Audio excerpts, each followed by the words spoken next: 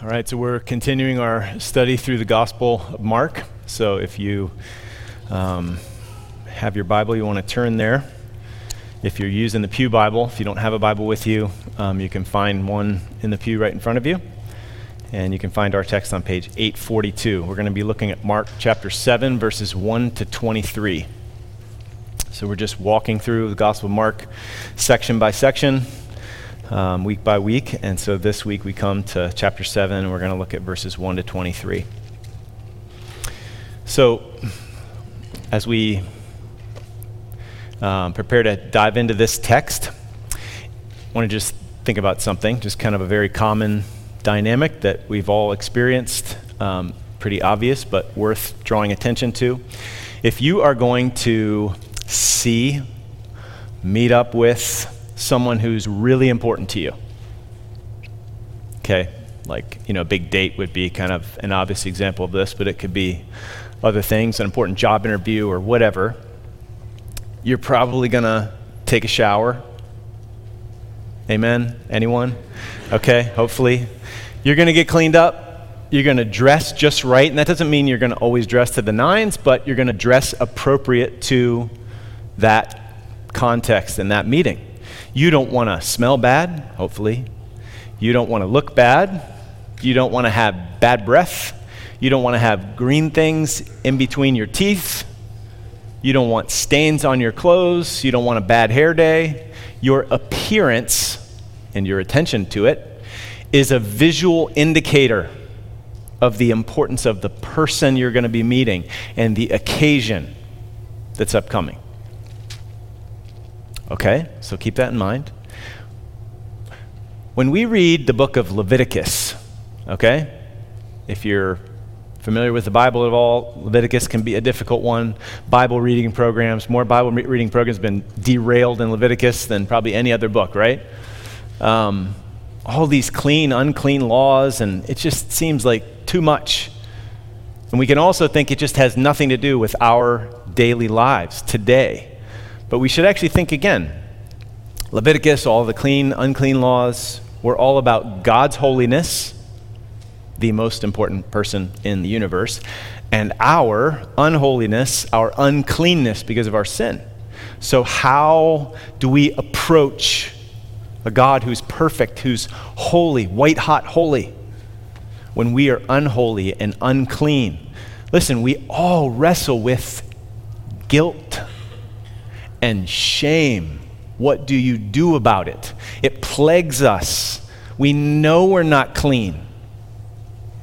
We know that if we're examined in the light of God's perfection and His radiance, we come up short.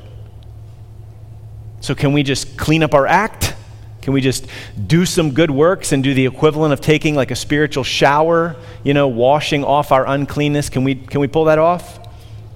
Can we give some money to the church or some, worthy charity, do some good deeds, spraying a little perfume, cologne on our souls? Can we do some community service or buy a meal for a homeless person and brush the teeth of our conscience? Just go with me here. So every religion has its answer to this problem of guilt, shame, uncleanness, being defiled, dirtiness, like we just know we're dirty.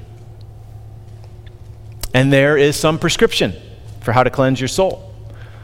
Well, the Gospel of Mark teaches us that Jesus' answer to this problem, what that answer is, shows it very clearly, and shows us that Jesus is the only true answer to this problem. Okay? So we're walking through the Gospel of Mark. The series title is King and Cross, and the reason is because Mark's Gospel is focused two central things: the identity of Jesus and the mission of Jesus. Who is this? And why did he come? And we've seen over and over again lots of who is this in previous chapters, and also we've seen increasingly more pointers as to why he came. And we're going to see both of these issues here this morning: identity and mission. So cleansing is front and center. And we'll see the religious leaders of the day focused on external cleanness. But Jesus was after the heart, okay? An inside-out cleansing. So here we go. We're going to look at it in 3 points. This is point number 1, cleansing outside. Mark chapter 7, verse 1. And when the Pharisees gathered to him with some of the scribes who had come from Jerusalem, they saw that some of his disciples ate with hands that were defiled, that is, unwashed.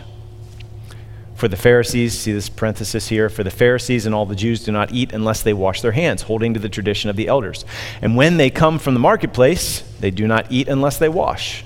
And there are many other traditions that they observe, such as the washing of cups and pots and copper vessels and dining couches.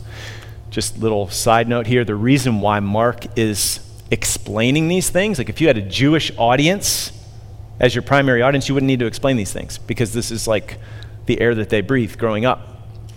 But Mark's gospel most likely has a primary Gentile, like Romans, non-Jews audience. So he's sensitive to explain these things to them.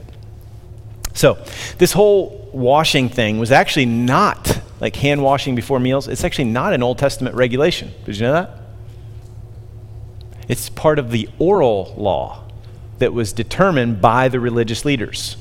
It's kind of captured in the Mishnah, okay? So it was created to make sure that Torah, God's law, the Old Testament, was clearly applied to every aspect of life. Well, Lord, you weren't really quite specific enough, so we're going to make sure we make this really specific for every aspect, every situation in life. So what they ended up doing is kind of like putting a fence around the law. Got to make sure you don't sin, so we'll just make the fence even further back so you don't even get close. Okay? So that's kind of what's happening here. And those in the Old Testament, the only kind of washing rituals like this were related to the priests. But in the oral law, it got extended to the people. So you can imagine religious leaders considered, all the ways that people could become unclean. We need to think this through so we can plan ahead and tell you how to avoid it. If you've been to the marketplace, who knows what you may have touched or touched you, or the thing that you pick up, what it touched, and, like all these things. So therefore, you've got to avoid all of that defilement. So when you come back from the marketplace, make sure you wash your hands before you eat so that you don't, ingest uncleanness. So also I should just make a quick mention of the fact that this is not primarily about hygiene for them. Okay? Clean and unclean was a ritual purity thing, not a hygienic issue. So for instance, if you touched a corpse, you might not get dirty, but you would become unclean according to Old Testament law, right? See the difference? Okay. Verse 5. And the Pharisees and the scribes asked him, Jesus, why do your disciples not walk according to the tradition of the elders? Why do they eat with defiled hands? So oftentimes Jesus would interact with these people, Jews, or with the leaders. He would respond with a question. He would explain some things or teach some things, but instead he just goes right to the heart here. He kind of goes for the jugular. He calls out the Pharisees and the scribes. Look at it, verse 6. And he said to them, well did Isaiah prophesy of you hypocrites. As it is written, this is Isaiah 29:13. This people honors me with their lips, it's lip service, but their heart is far from me. In vain do they worship me, teaching as doctrines the commandments of men. You leave the commandment of God and hold to the tradition of men.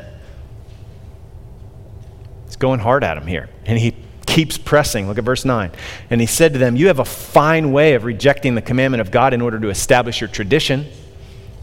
For Moses said, so this is Old Testament law, God's law, honor your father and your mother, and whoever reviles father or mother must surely die. But you say, if a man tells his father or his mother, whatever you would have gained from me is korban, that is given to God, then you no longer permit him to do anything for his father or mother, thus making void the word of God by your tradition that you have handed down, and many such things you do.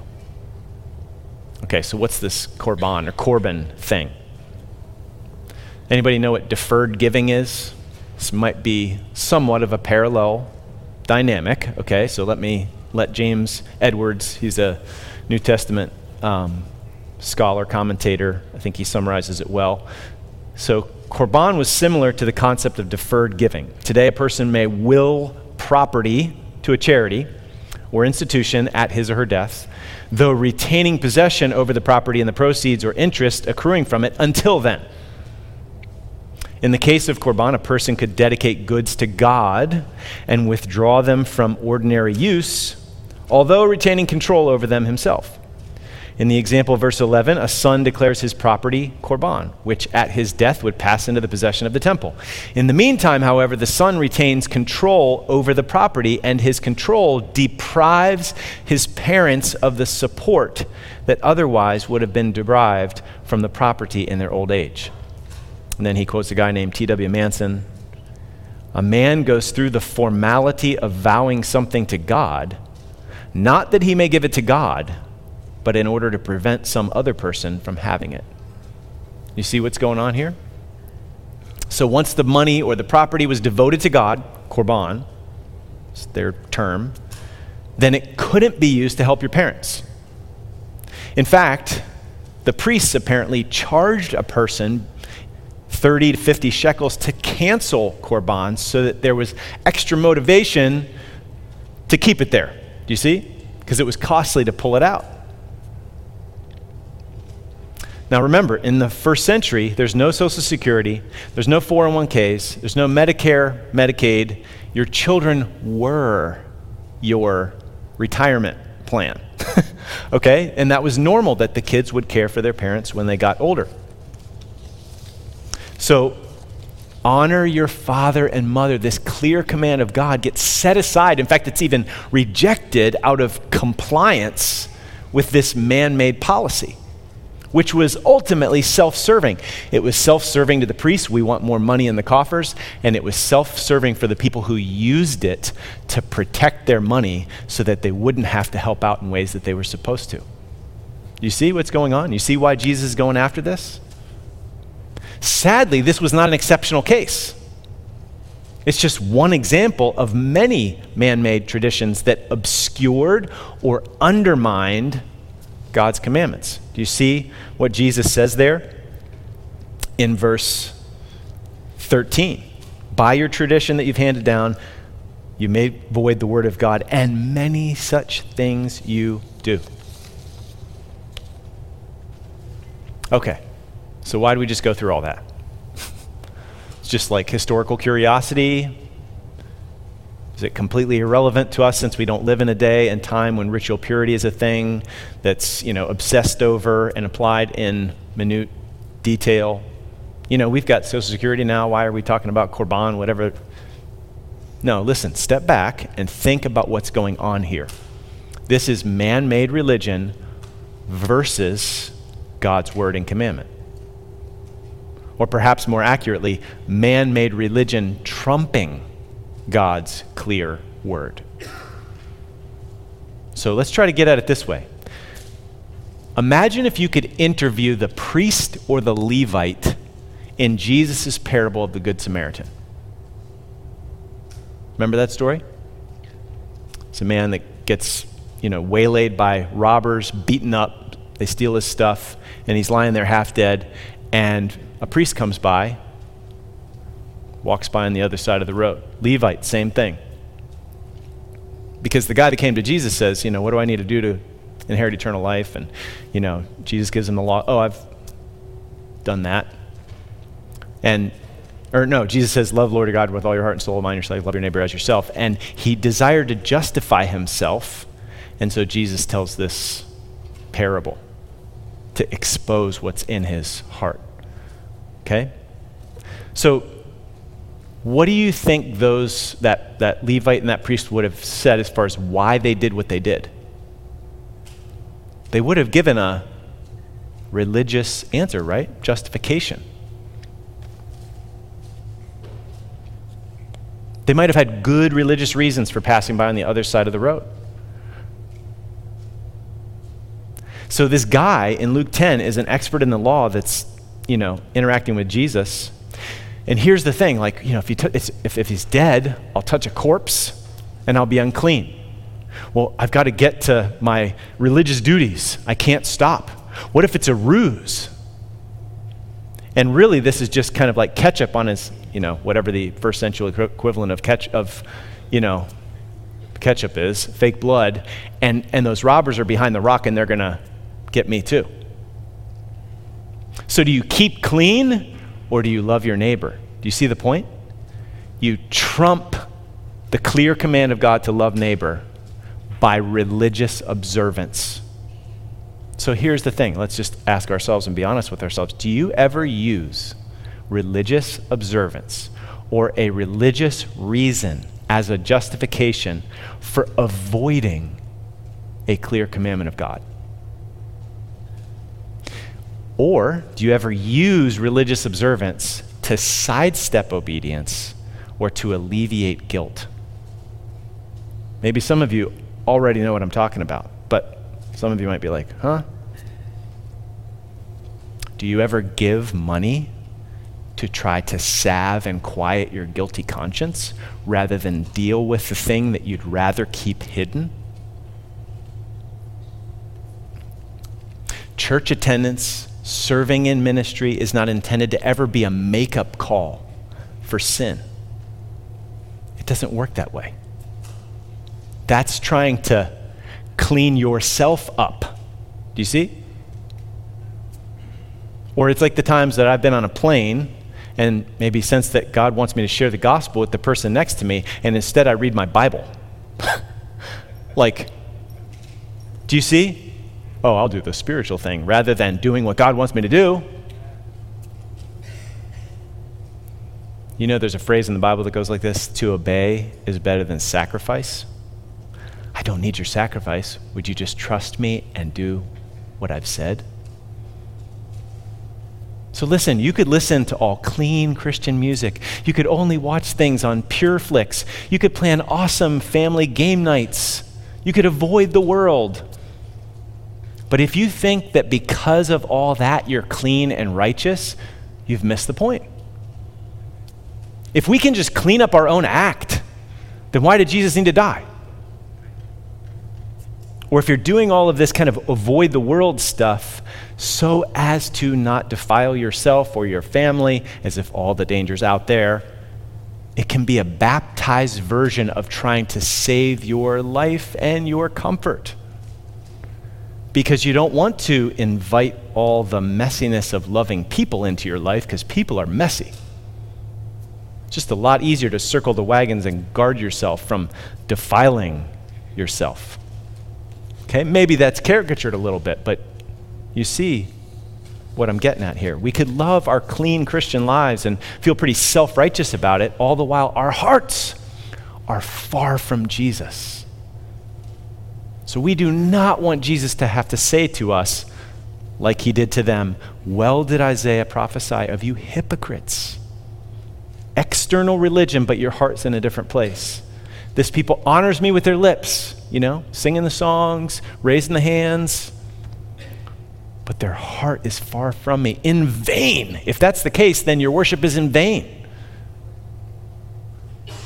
So we attend church to meet with God, to worship God, to be fed by his word and transformed by the renewing of our minds, to express our dependence on God, to love and encourage and bear the burdens of our Christian brothers and sisters, not to earn points with God, not to, shift the spotlight like, I know God wants me to do this, but at least I'm faithful in checking off the boxes. We read the Bible. Similarly, it's food for our soul. We need Jesus. We need grace.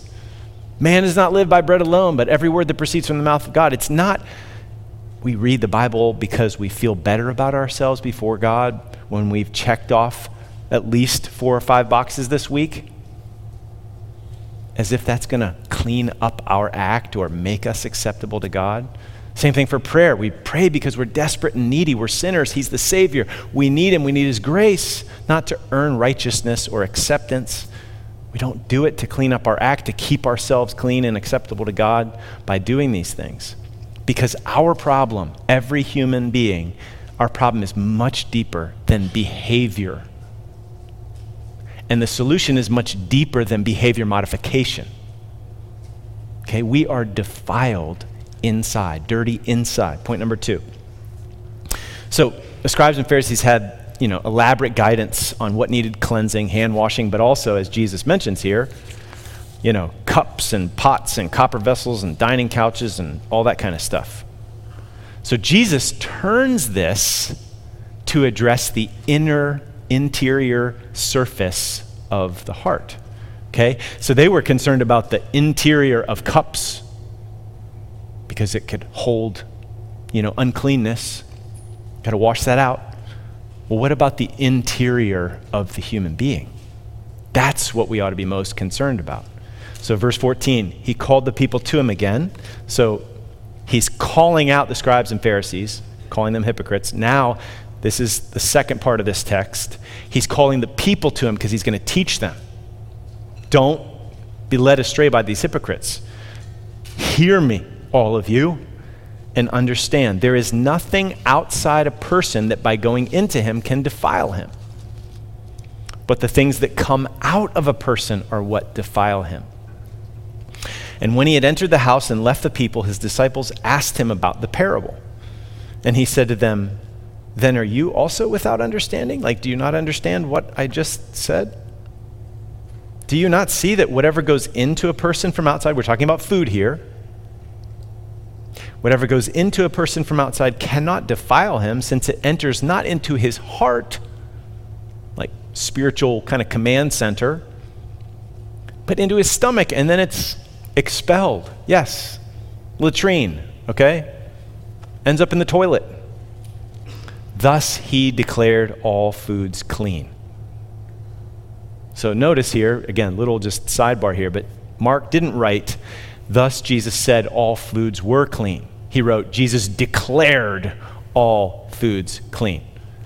Whoa, this is shocking. This is like Jesus, the Lord of the Sabbath, saying, hey, I'll write the rules on the Sabbath and where rest comes from. He declared all foods clean. He's greater than the law, is what this means.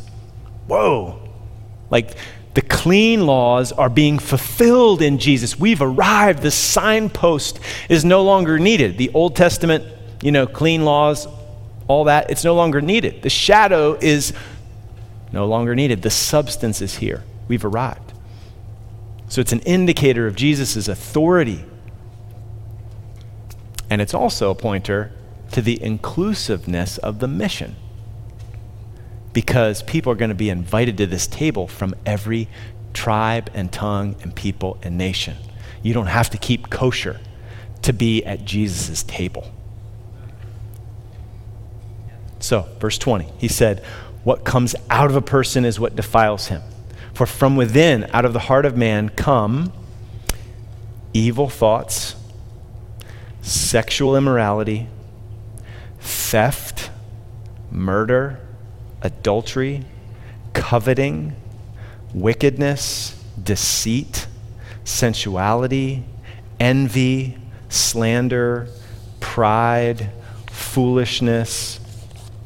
All these evil things come from within, and they defile a person. We all have to put our hands over our mouth. We're without excuse. We're all guilty at the bar. If this is we're all dirty. We're all defiled. So the Pharisees and scribes obviously concerned about avoiding defilement, right? They had these elaborate rules to make sure you avoided defilement. They were concerned about all the out there defilement in the unclean world. They missed the greatest source of the danger in here, in the fallen human heart, like the text that Dave read. James 1. Can't say that it's God's fault. It comes from our own twisted desires. The The Bible's clear about the greatest danger within. Jeremiah 17:9, the heart is deceitful above all things and desperately sick. Who can understand it? Isaiah 64:6, we've all become like one who is unclean, and all our righteous deeds are like a polluted garment. If you're familiar with Shakespeare's Macbeth, you may remember Lady Macbeth. Maybe this is a throwback to high school. Maybe you at least read the Cliff Notes.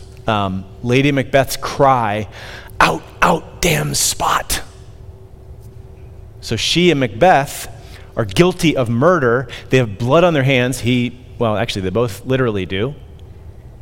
But figuratively, they can't wash it off, and it terrorizes them. The guilt just plagues them. Lady Macbeth has nightmares repeatedly. Or Arthur Dimmesdale, Scarlet Letter. His guilt over his sexual sin with Hester Prynne plagues him, and it terrorizes him to his death.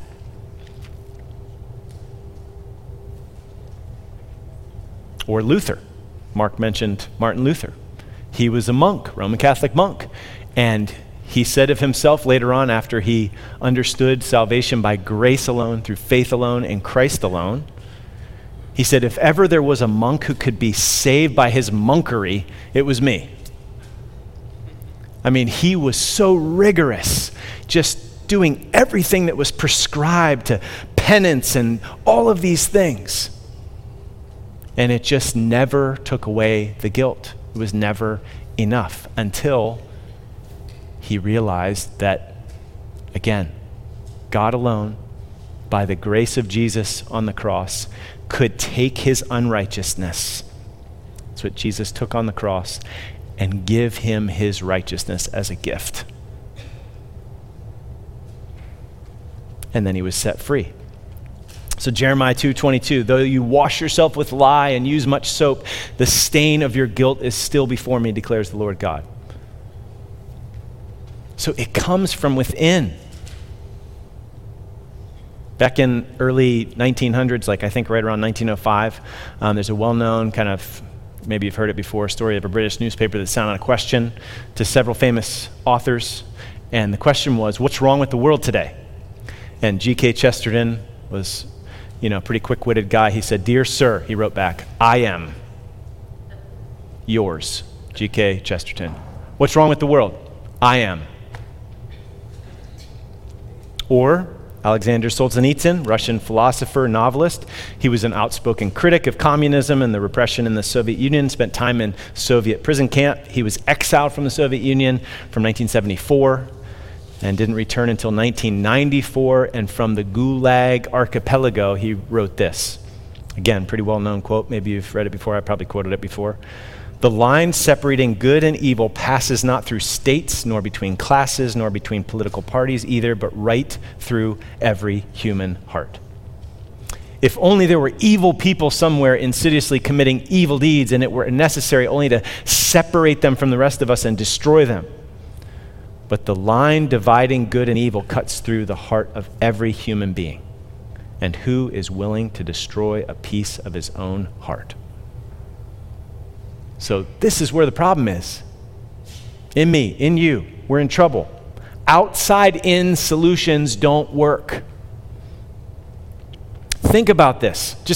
This is maybe so obvious. It's the big E on the eye chart, but it's really helpful to just see it in, kind of stark relief in neon lights. If the source of the stain and the defilement comes from within, how do you avoid contact with your own heart? Oh. How can you be made clean? How do you stay clean? Where does cleansing come from? Okay. Point number 3. Cleansing, inside out. So we obviously need inside out cleansing. Only Jesus can get to the heart. And actually in this text, he just diagnoses the problem. So we have to put it in the context of the whole Gospel of Mark, the whole Bible, to see where all of this is heading.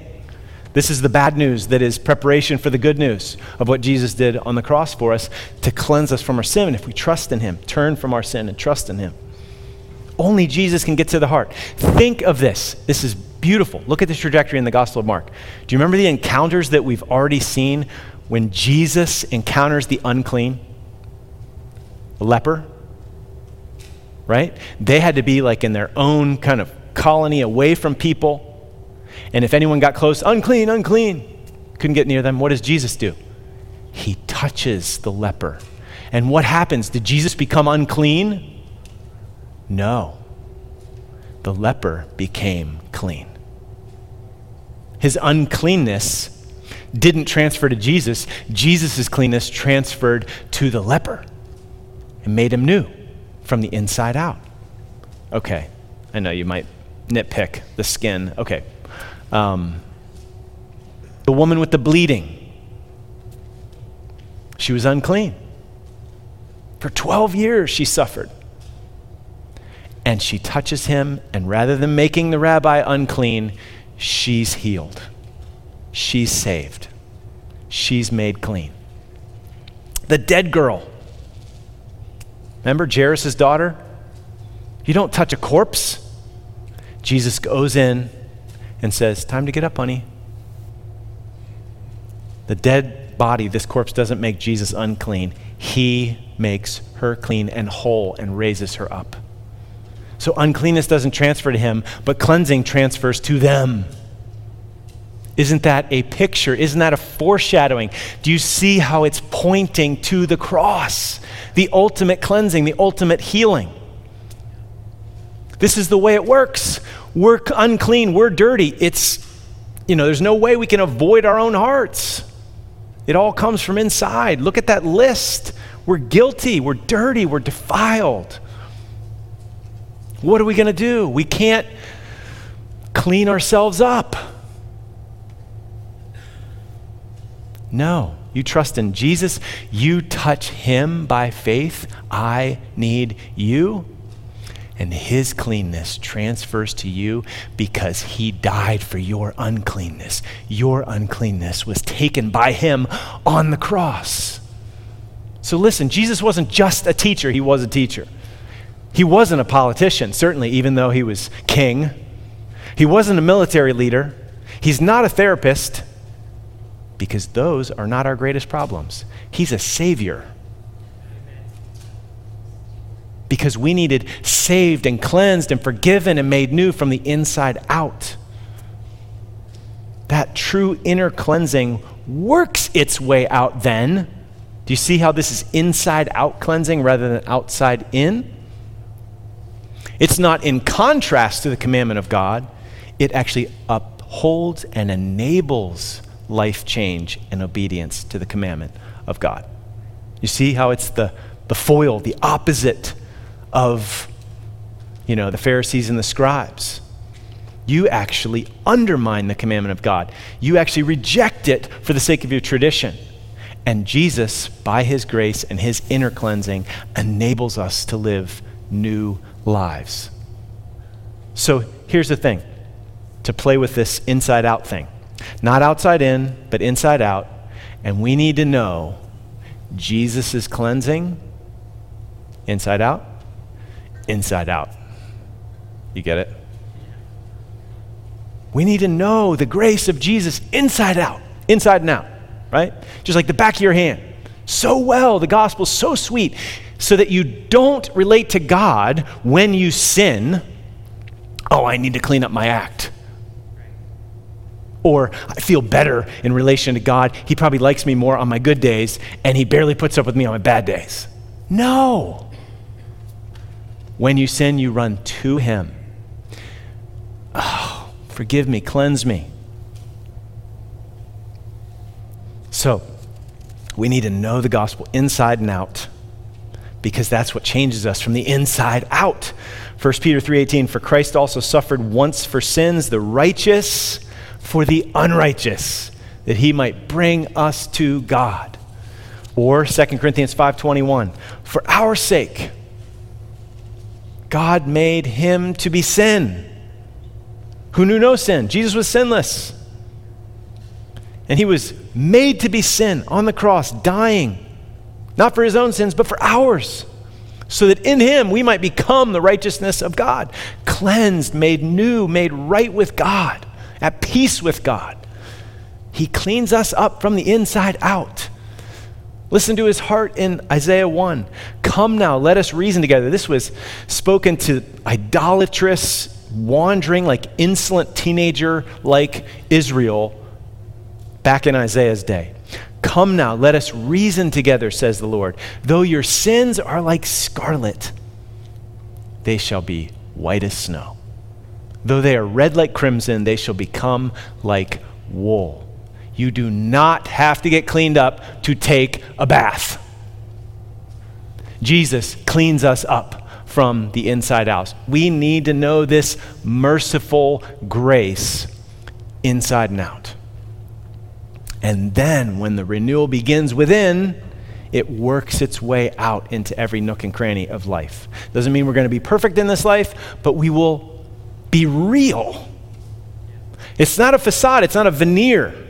It's real newness. We sincerely desire to follow Jesus in every aspect of life. No whitewashing. No facades, no fakeness. Real Christians made clean and new by the real Jesus. I love this quote by William Arnault. It's actually from his commentary on Proverbs. I've quoted it before. The difference between an unconverted and a converted man is not that the one has sins and the other has none, but that the one takes part with his cherished sins against the dreaded God, and the other takes part with a reconciled God against his sins. When Jesus cleanses you, makes you new from the inside, doesn't mean you won't have any more sin. But you are with God against your hated sins. You're not really trying to hold on to your sins against a dreaded God and trying to just look the part. So when we sin, we can cry out with the psalmist, have mercy on me, O God, according to your steadfast love. According to your abundant mercy, blot out my transgressions, wash me thoroughly from my iniquity, and cleanse me from my sin. And he will. If we confess our sins, he's faithful and just to forgive us our sins and to cleanse us from all unrighteousness. We can say amen to Paul's exhortation in 2 Corinthians 7:1. Since we have these promises, they're all ours in Christ. Beloved, let us cleanse ourselves from every defilement of body and spirit, bringing holiness to completion in the fear of God, inside out, not outside external religion. So, family, what can wash away my sin? Nothing but the blood of Jesus. What can make me whole again? Nothing but the blood of Jesus. Oh, precious is the flow that makes me white as snow. No other fount I know, nothing but the blood of Jesus. And then to fast forward to the end, I love how the book of Revelation shows us the future for real, forgiven, cleansed sinners. Revelation 19:7. Let us rejoice and exult and give him the glory, for the marriage of the Lamb has come, and his bride, the church, has made herself ready. Listen to this language here. It was granted her to clothe herself with fine linen, bright and pure. So this is not our religious observance, us cleaning up our act, and then when we do say, oh, I'm here, I'm good, I get in because of all that I've done. But it also doesn't mean it really doesn't matter what I do, because, God will forgive me. That's his job. Like flippant. Look at where it goes from there. For the fine linen is the righteous deeds of the saints. Do you see how it holds those things together? It's a gift. It's by grace. It's granted to her to clothe herself with fine linen, bright and pure. We don't do this in our own strength. Absolutely not. It's a gift of grace. But when that grace is operative internally, we're being made new from the inside out, then we want to live new lives, do righteous deeds, not in order to be right with God, but because we've been made right with God. Amen? So we are going to respond now with a song that's very fitting. We've sung it a number of times here over the years, Yet Not I, but Christ in Me and I just want you to listen to a few of the stanzas here as the worship team comes up and we prepare to sing this song in response. So again, just think about that Revelation passage. Yet not I. It's not me that makes myself clean. It's Christ in me.